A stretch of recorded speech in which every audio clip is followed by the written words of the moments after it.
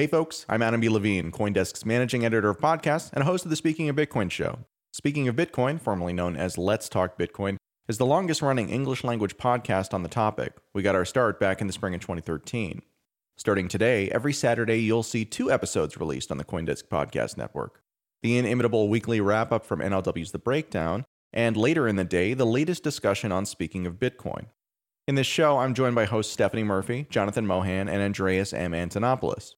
Stephanie is a very early Bitcoin user, talk show host, and voice actress who you'll recognize from the sponsor segments on this channel. Jonathan is an Ethereum co-founder and ran the New York Bitcoin meetup scene for many years. Andreas M. Antonopoulos is arguably the premier educator and rallying voice in Bitcoin. He's headlined innumerable conferences and authored popular books such as The Internet of Money, Mastering Bitcoin, Mastering Ethereum, and his soon-to-be-released tome on the Lightning Network, Mastering Lightning.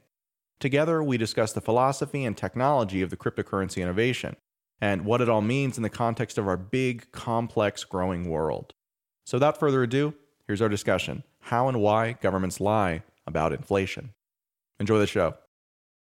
Now we're up 135%, and it's increasing.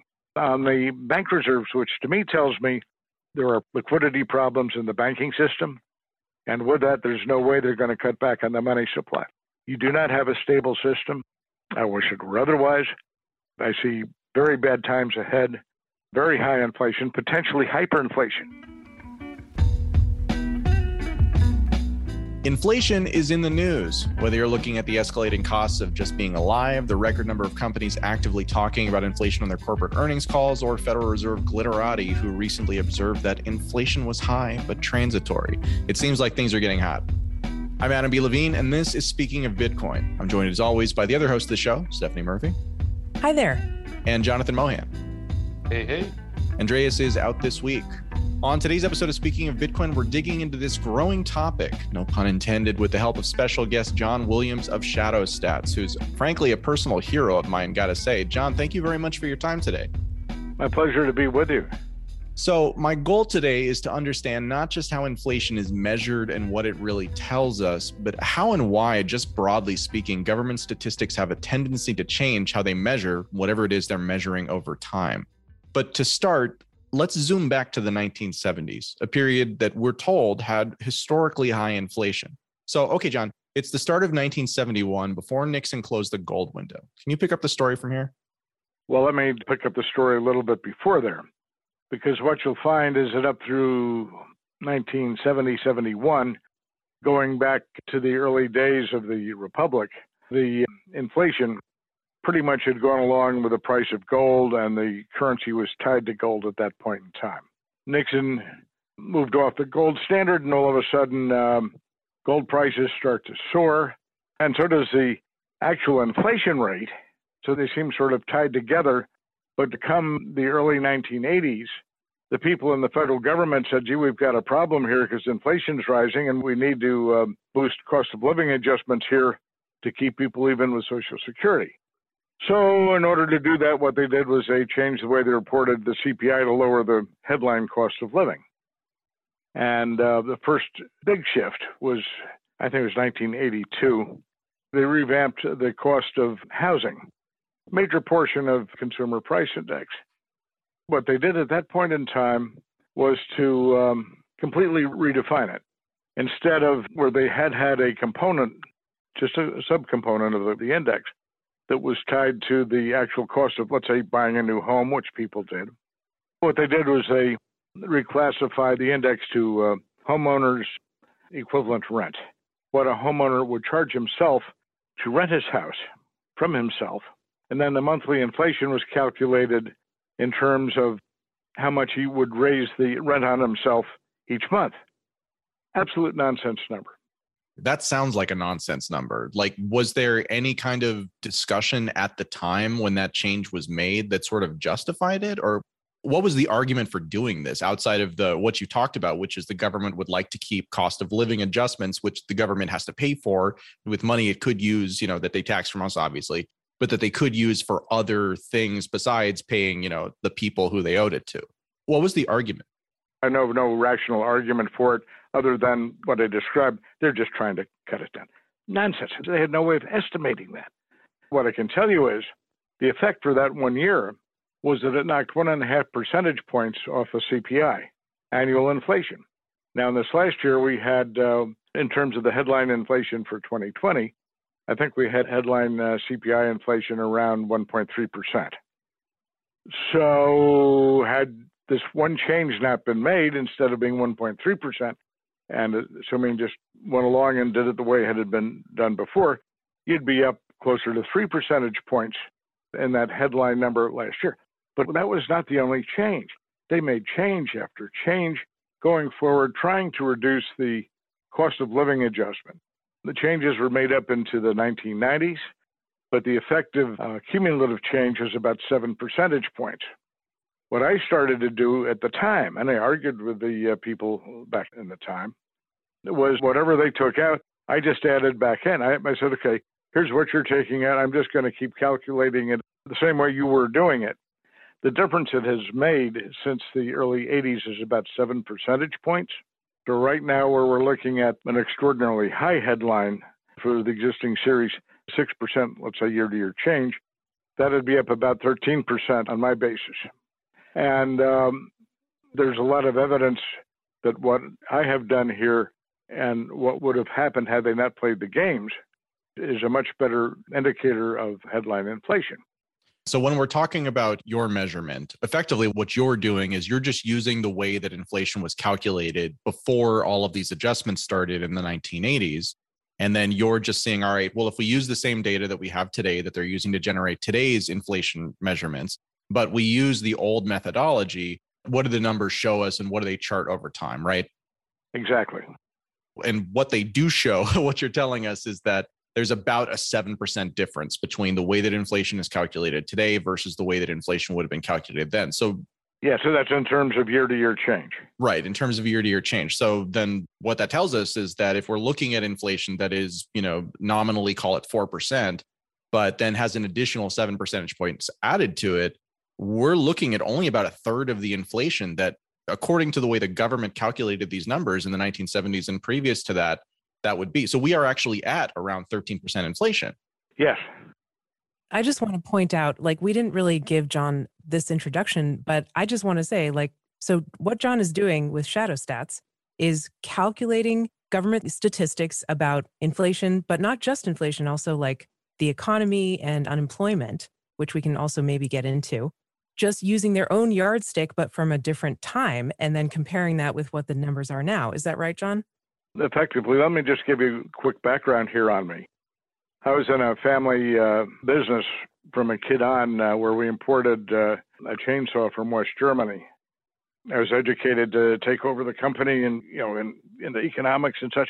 I got into economics, found it very interesting. And in the late 70s, I had developed, along with some other people, some new econometric models on the economy that were pretty good in forecasting what was going to happen.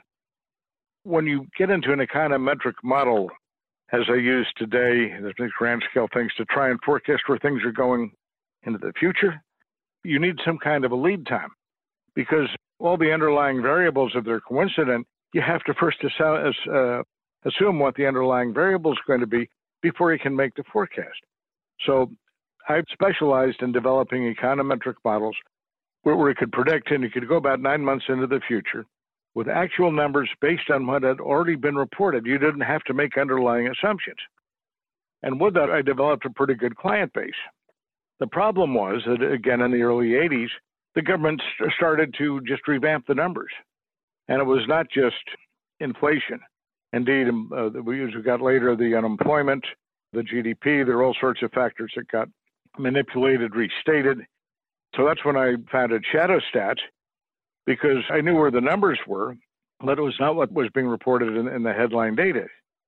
So what I found myself doing was specializing and putting out effectively restated things, such as the inflation, such as the GDP, in terms of where they were in terms of the way the average guy would view the economy. Back before 80, most people found the numbers reasonably accurate. Yet after that, the average guy says, well, gee, I'm getting these inflation adjustment payments, but I'm not able to keep up with my lifestyle. The reason he's not able to keep up with this lifestyle is that the inflation numbers are understated. The GDP booming along, but guess what? A good part of the GDP is tied to inflation. And then this is where the inflation numbers have all sorts of unusual twists. But in terms of the government's standpoint, there are a number of advantages from having it understated. Number one, in terms where you have to make cost of living adjustments, which the government had to, the lower the inflation rate, the better. Number two, in terms of reporting headline economic data, the way most data reported are net of inflation in what's called real terms. And the higher the inflation rate, the weaker the economy, the lower the inflation rate, the stronger. So if you could reduce the headline inflation, guess what? You could increase the GDP. And that's exactly what they did. And I figure right now that if you had the same GDP, the same type of calculator on the GDP as it was before all these shenanigans started, what we're seeing is GDP growth right now, real growth that's maybe 2% below where it was, which means basically after they started all these gimmicks, you haven't had much real growth, the real being again in the inflation adjusted growth in the GDP. And then as we got along into the politics tied to NAFTA, they changed the way they counted the unemployed. The big thing there, 1994, right at the onset of NAFTA, they decided to redefine the unemployed measures. Headline unemployed stay the same, but they had broader measures. The broadest measure they had there included discouraged workers. And these were people, they were classified as discouraged workers because, A, they weren't looking for work, but the reason they weren't looking for work was because they couldn't find a job. After 1994, if they couldn't find a job after 1 year, they were no longer counted. Yeah, but they're still unemployed. They're still unemployed, and they're still discouraged. They're still looking for work or want work, but they've given up. So the difference knocks you up another 9% or such on the unemployment scale right now. I mean, I'm looking at unemployment over 20% in terms of people who would like a job, but they've given up looking for work against what is otherwise a very heavily inflated unemployment rate still with all the crazy things out of the pandemic. And on top of that, the Bureau of Labor Statistics has not been counting all the unemployed people from the pandemic. If you read their monthly press releases, they'll say, here's how we calculate it, dump-a-dump. However, we may have misclassified 600,000 unemployed people as employed. We're telling our people they need to do better in their surveying. This has been going on since the pandemic started. They still haven't been able to get it straightened out. And if you listen to Fed Chairman Powell, he admits very openly, he said, look, the unemployment rate's understated. I didn't hear him say anything at his last press conference, but the one before he had it up around, he figured it's up around 10%, which in terms of regular unemployment calculation, I could buy. So you're looking at circumstances here that are not normal, not realistic, and the sum and substance. Now, I'll give you some background to it. Number one, the economy is not as strong as advertised. We've had a much deeper plunge in activity. We're much lower from recovering where we should be, and inflation is running a lot higher than they're advertising. It's not a happy circumstance.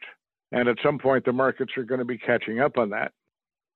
So, John, I have a big picture question I want to ask you.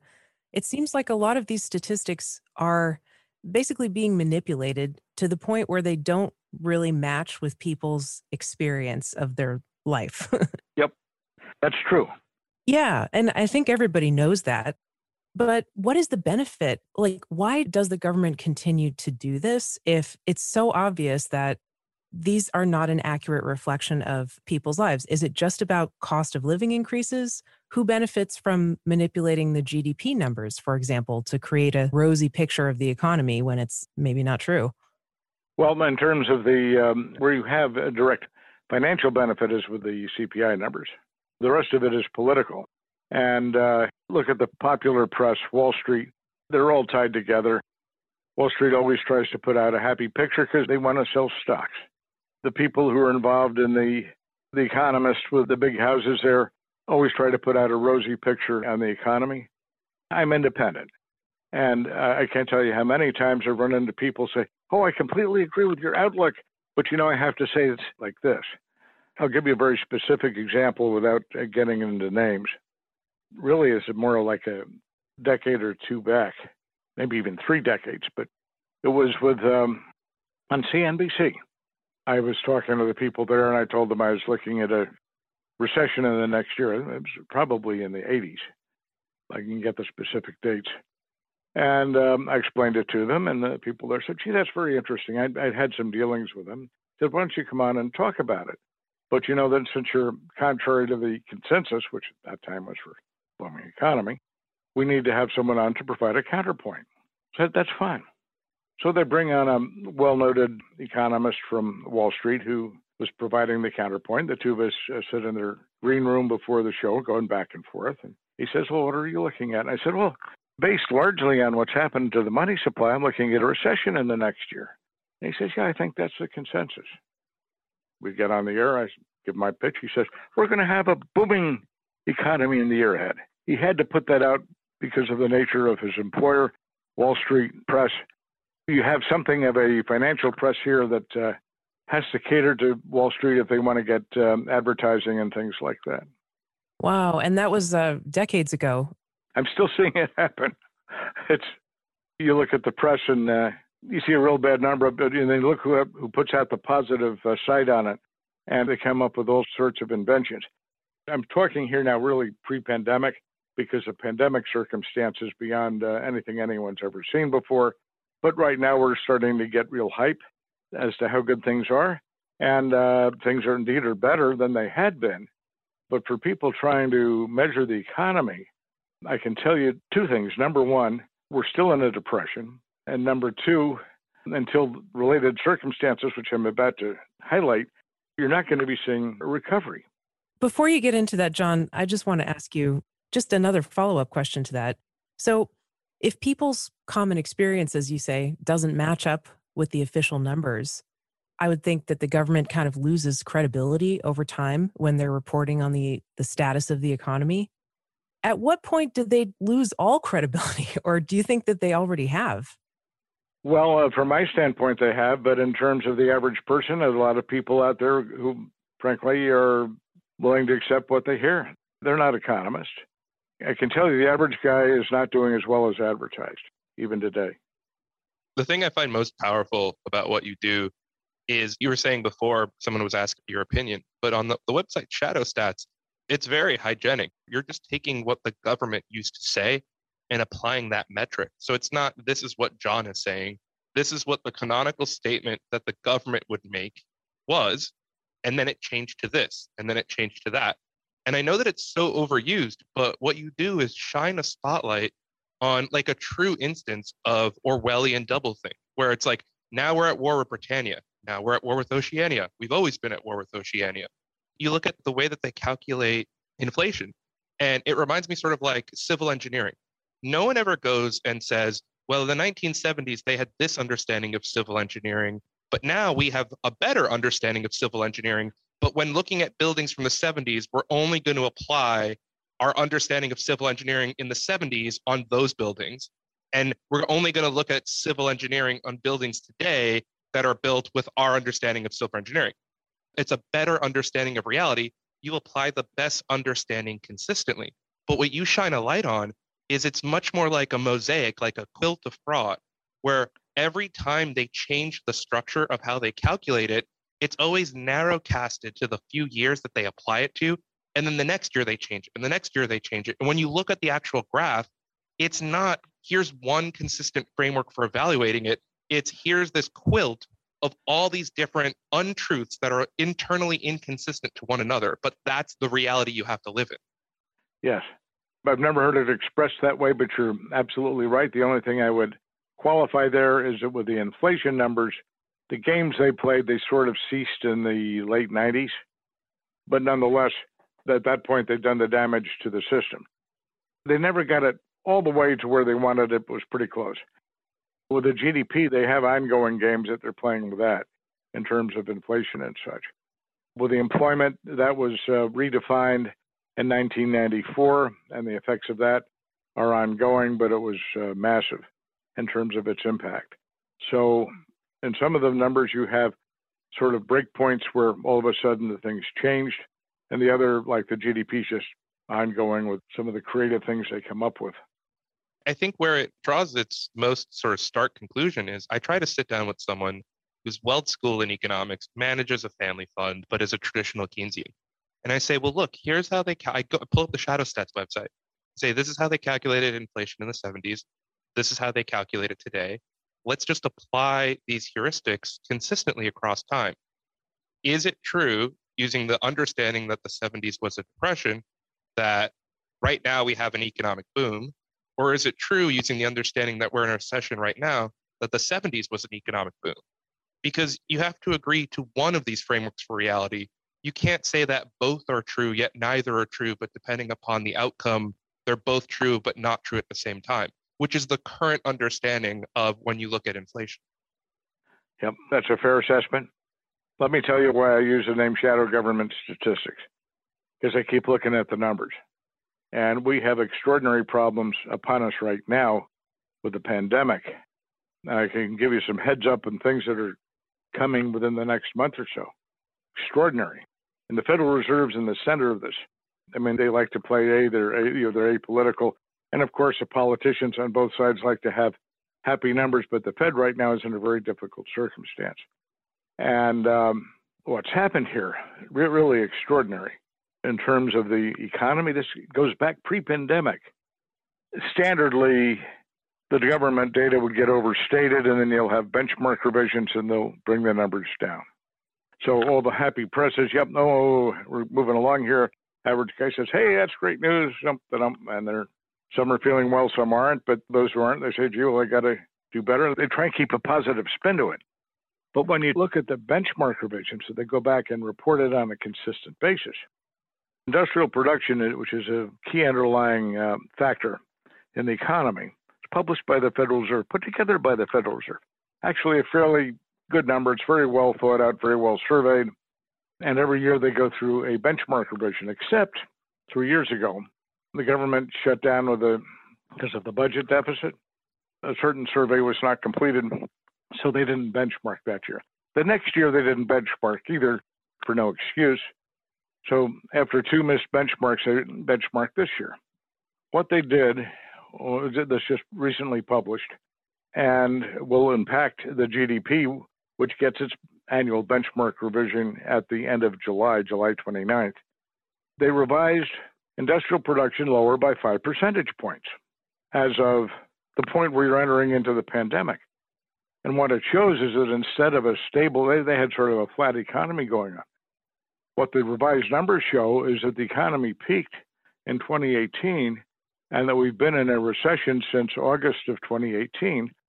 And we were in a recession going into the pandemic collapse, which nobody's talking about. I'm writing about it. But so what happens is the pandemic collapse now starts at a lower level. The pandemic trough is now at a lower level. It now has a much higher goal to try and recover where it was. So what's happened here is deeper than reported. It's going to be more difficult to recover from. We're no ways close to recovering the pre-pandemic levels, which happened to, say, pre-pandemic and recession, because the recession was feeding right into it.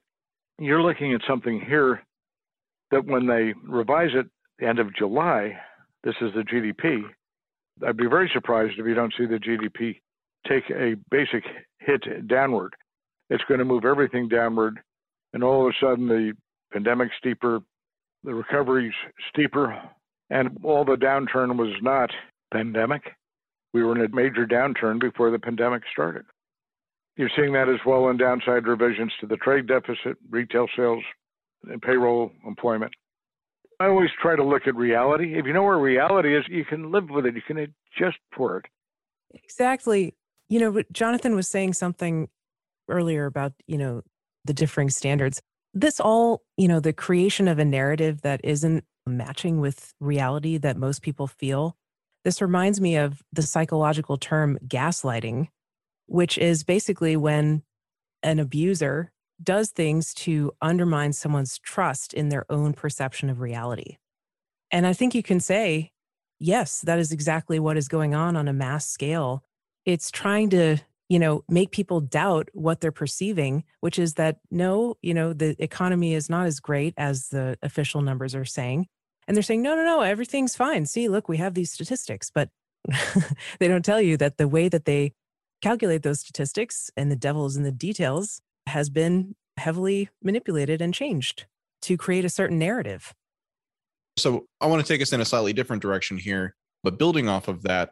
So this is not a partisan issue, right? So much of our world today is politics, and so much of our politics today in the United States is about the Republicans versus the Democrats, right?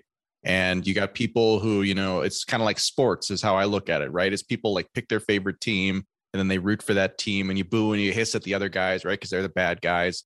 But ultimately, what we're talking about here and the gaslighting that Stephanie is talking about there, this is not partisan. This is something that has continued and escalated even under multiple administrations across both political parties, right?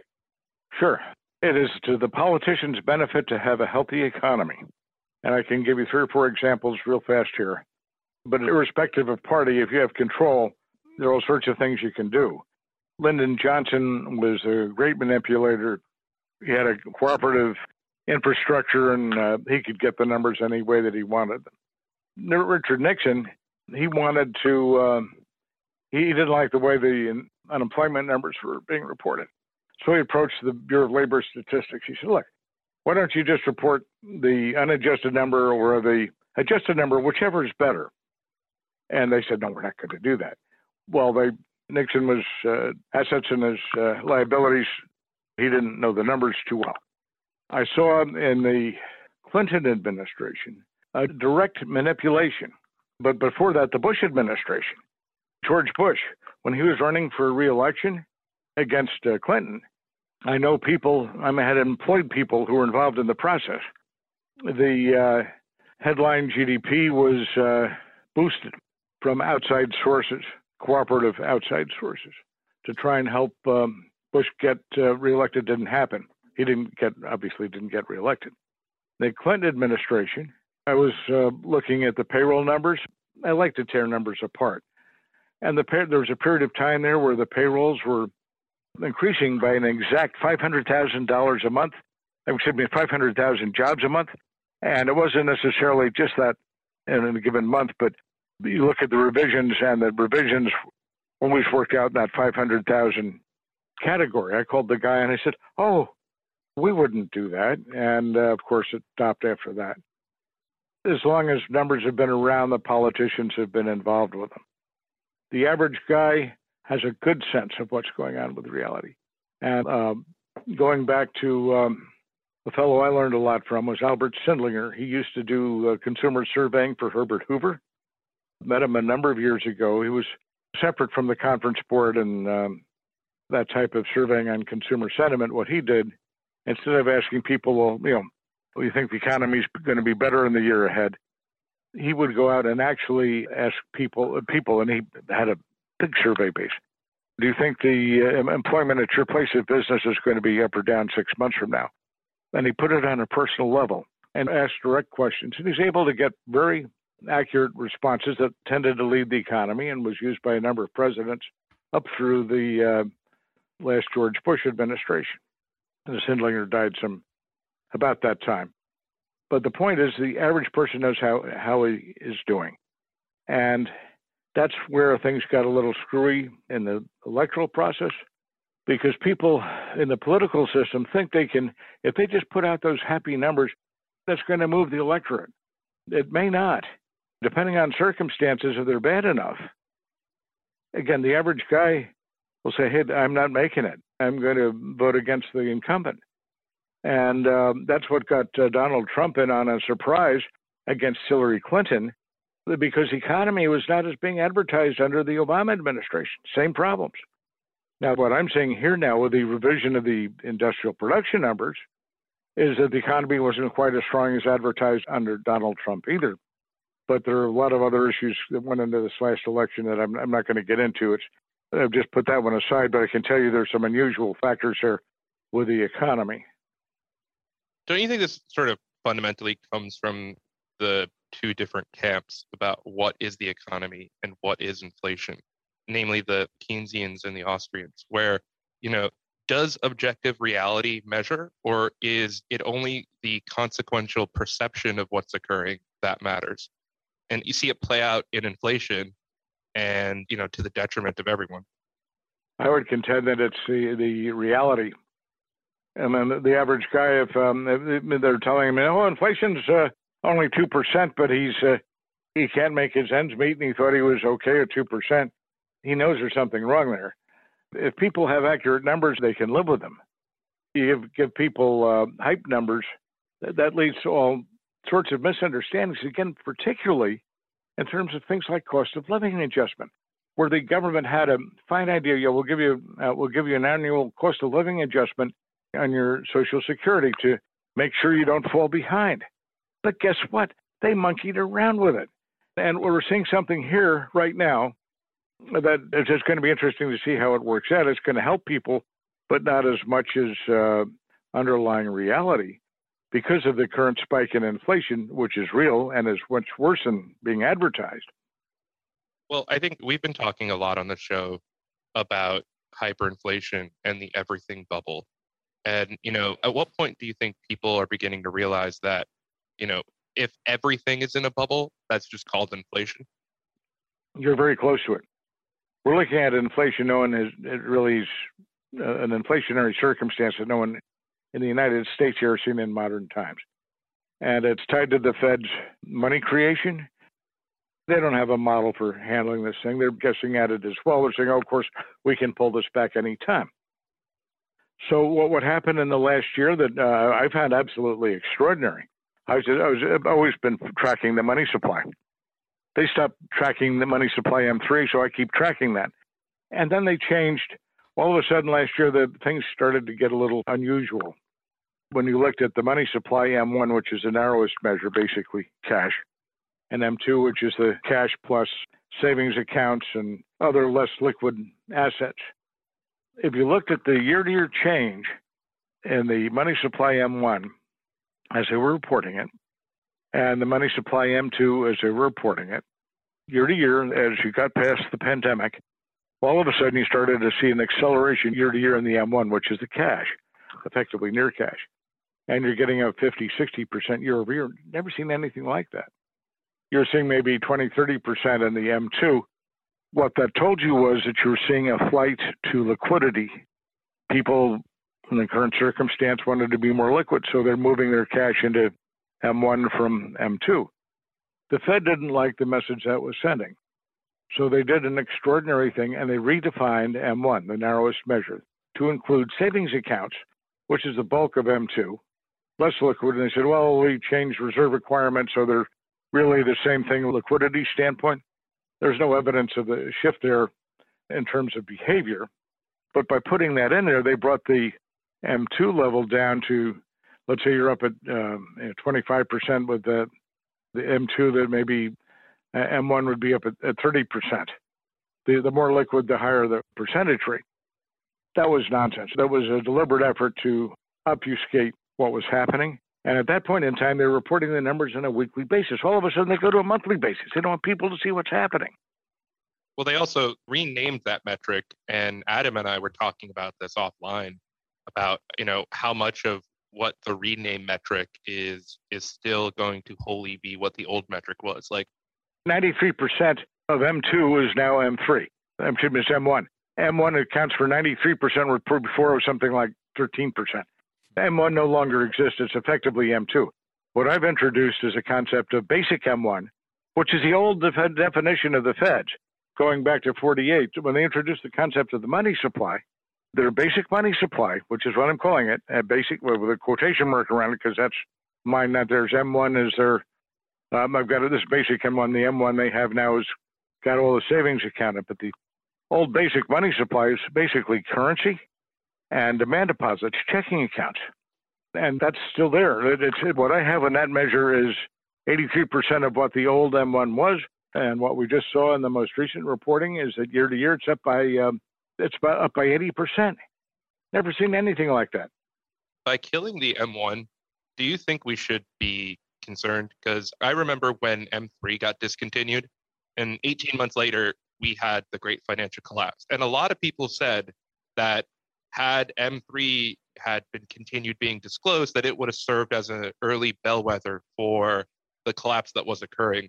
Should we read into the fact that they've functionally discontinued M1 in the same way that the Fed might have seen indicators there that would indicate something bad was occurring, and because they didn't want the tail to wag the dog, decided to discontinue M1 in the way that they discontinued M3?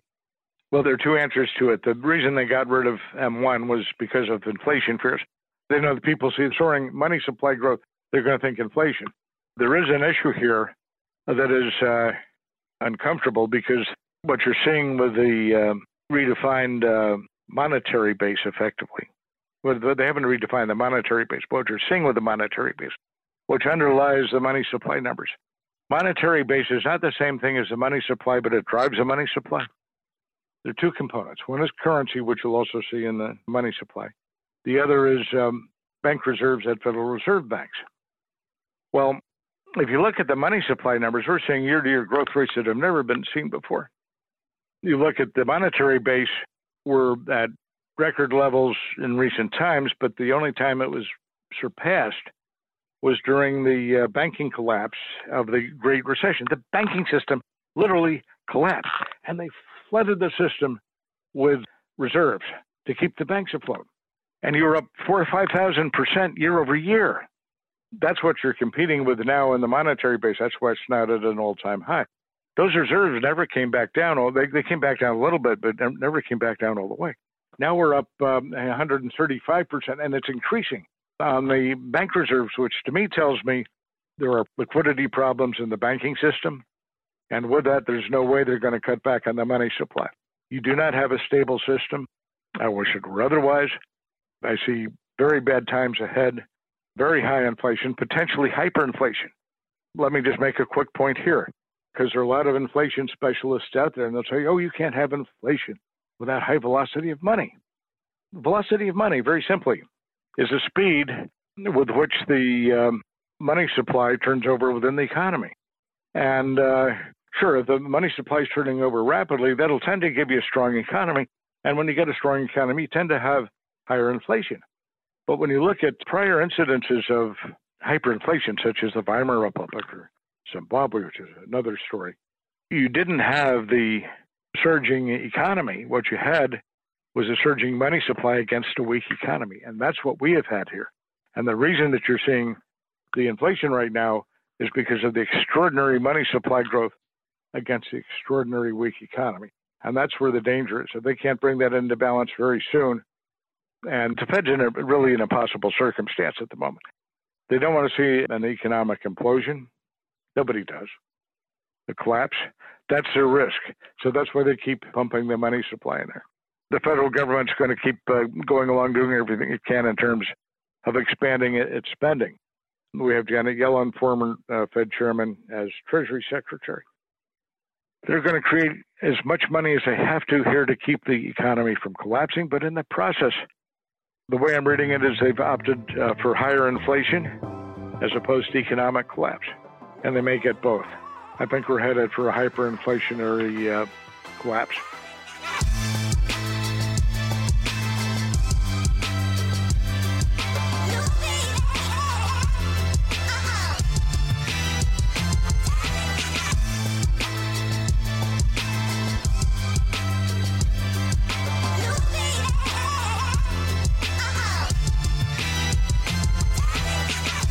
So I was born in 1984.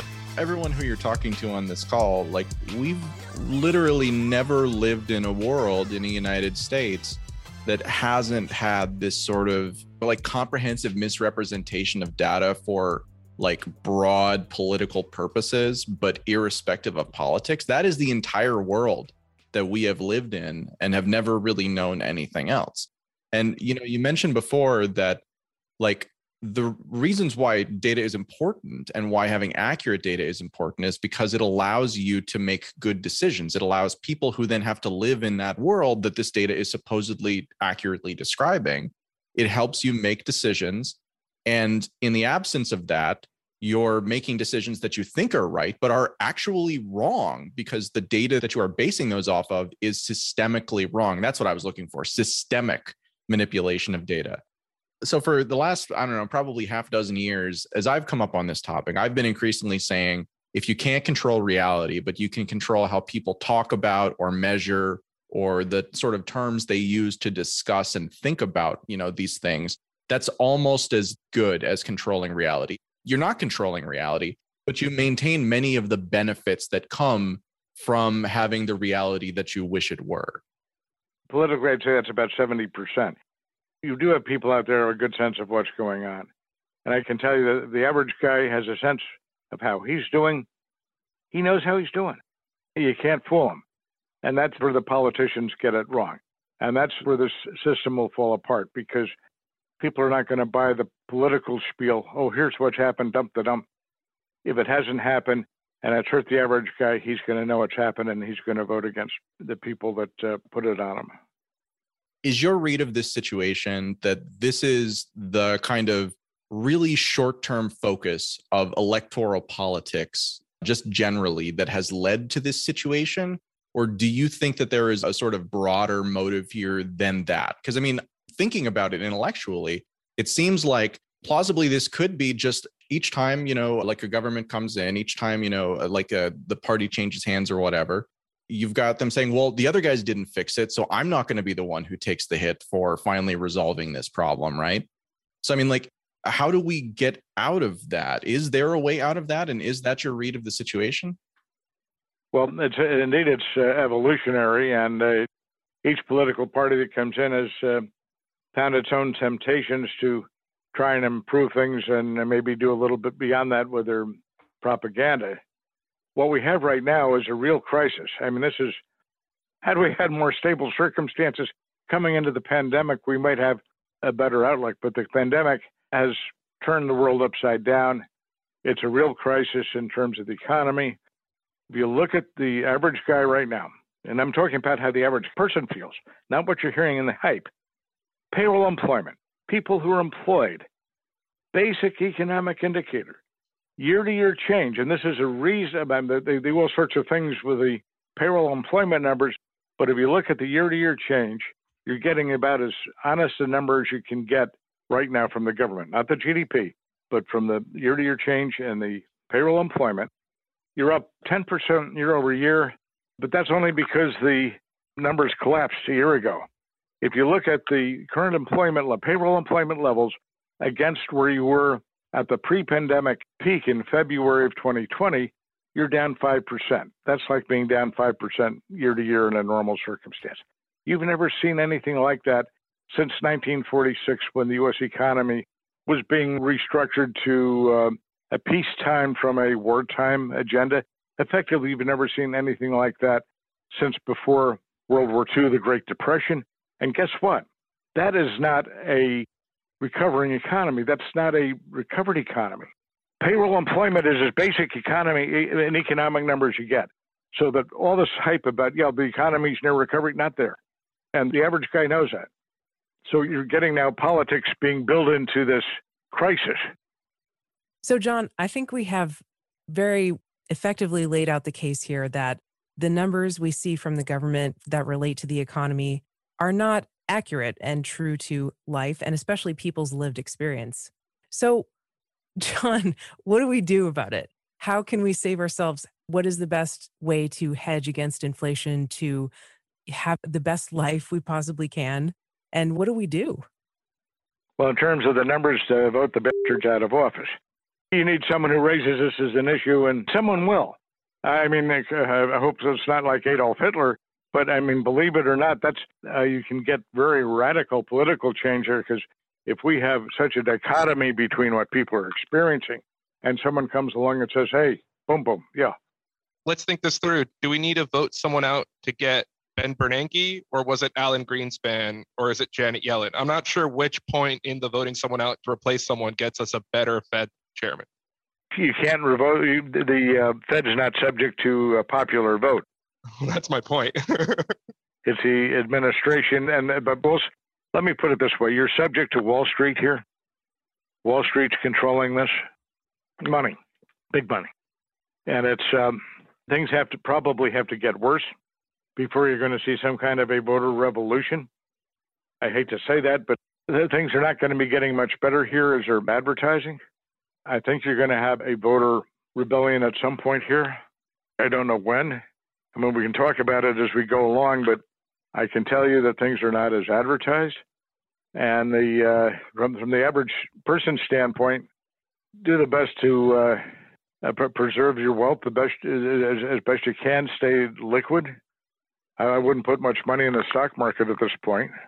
There will be a point in time when it'll be a wonderful buy, but Yeah, that kind of brings me to the next part of this question that I wanted to ask you, John, which is you often hear from people who are concerned about inflation in particular that precious metals are the solution. They're the best hedge against inflation.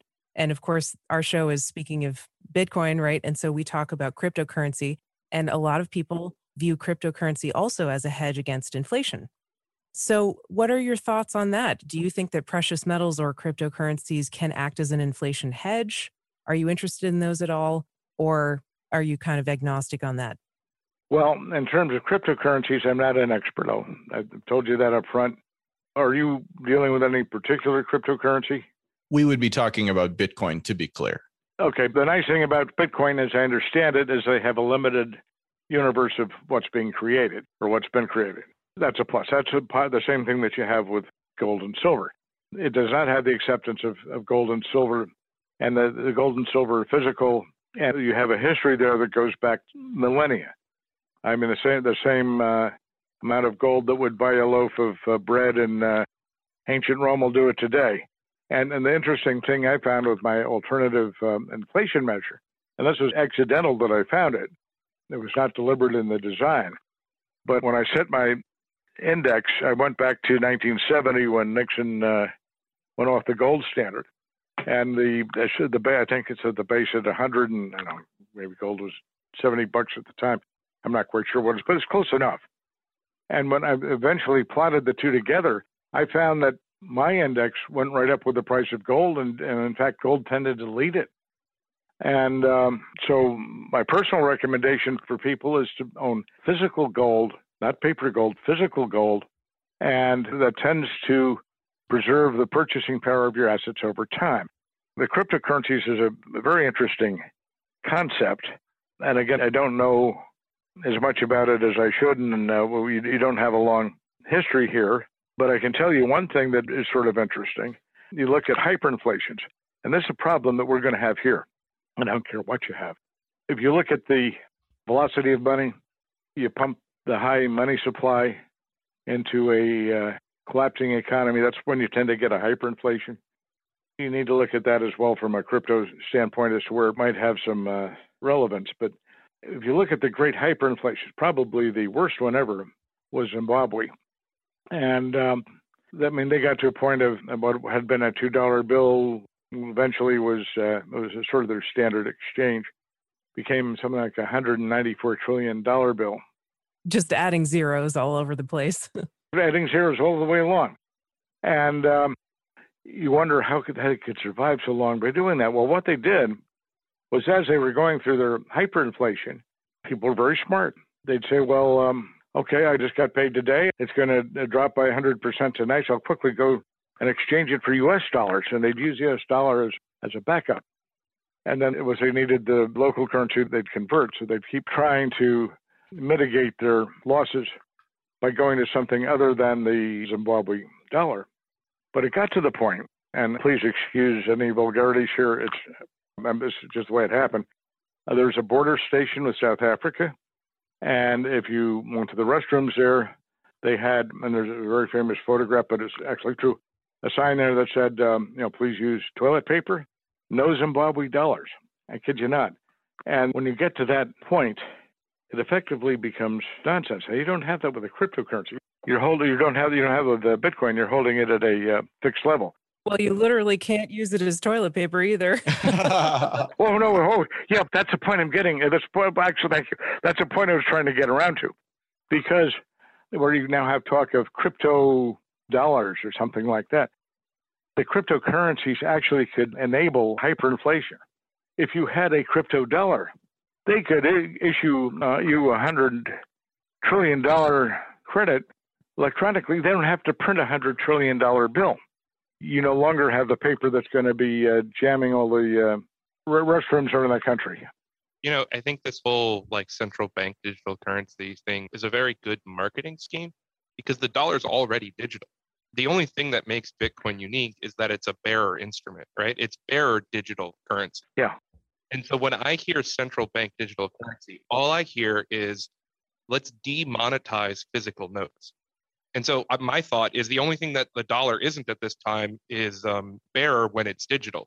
And so if you say, let's make a central bank digital currency, you're not going to make any of the attributes of Bitcoin. The only thing you're going to do is just sneak in a demonetization of every physical note. And then when you do that, you can finally get negative interest rates because you can just apply demurrage and apply explicit velocity to funds that you send to people as a programmatic rule. I'm not quite following you there. Basically what he's saying, John, is that right now the Fed can't reach into everybody's wallet and to an extent everybody's bank account and actually subtract the amount of money that they have if they want to. Whereas once you've got this as a digital currency, cryptocurrencies are in theory this decentralized thing, but actually physical paper bills are much more decentralized than central bank digital currencies will be because there's no central element of control to them in terms of modifying balances or things like that. Whereas once you get onto the digital side, well, I mean, the Fed has a tool in its toolbox that's a new tool that allows it to stretch this thing out one more, day. They're going to use it.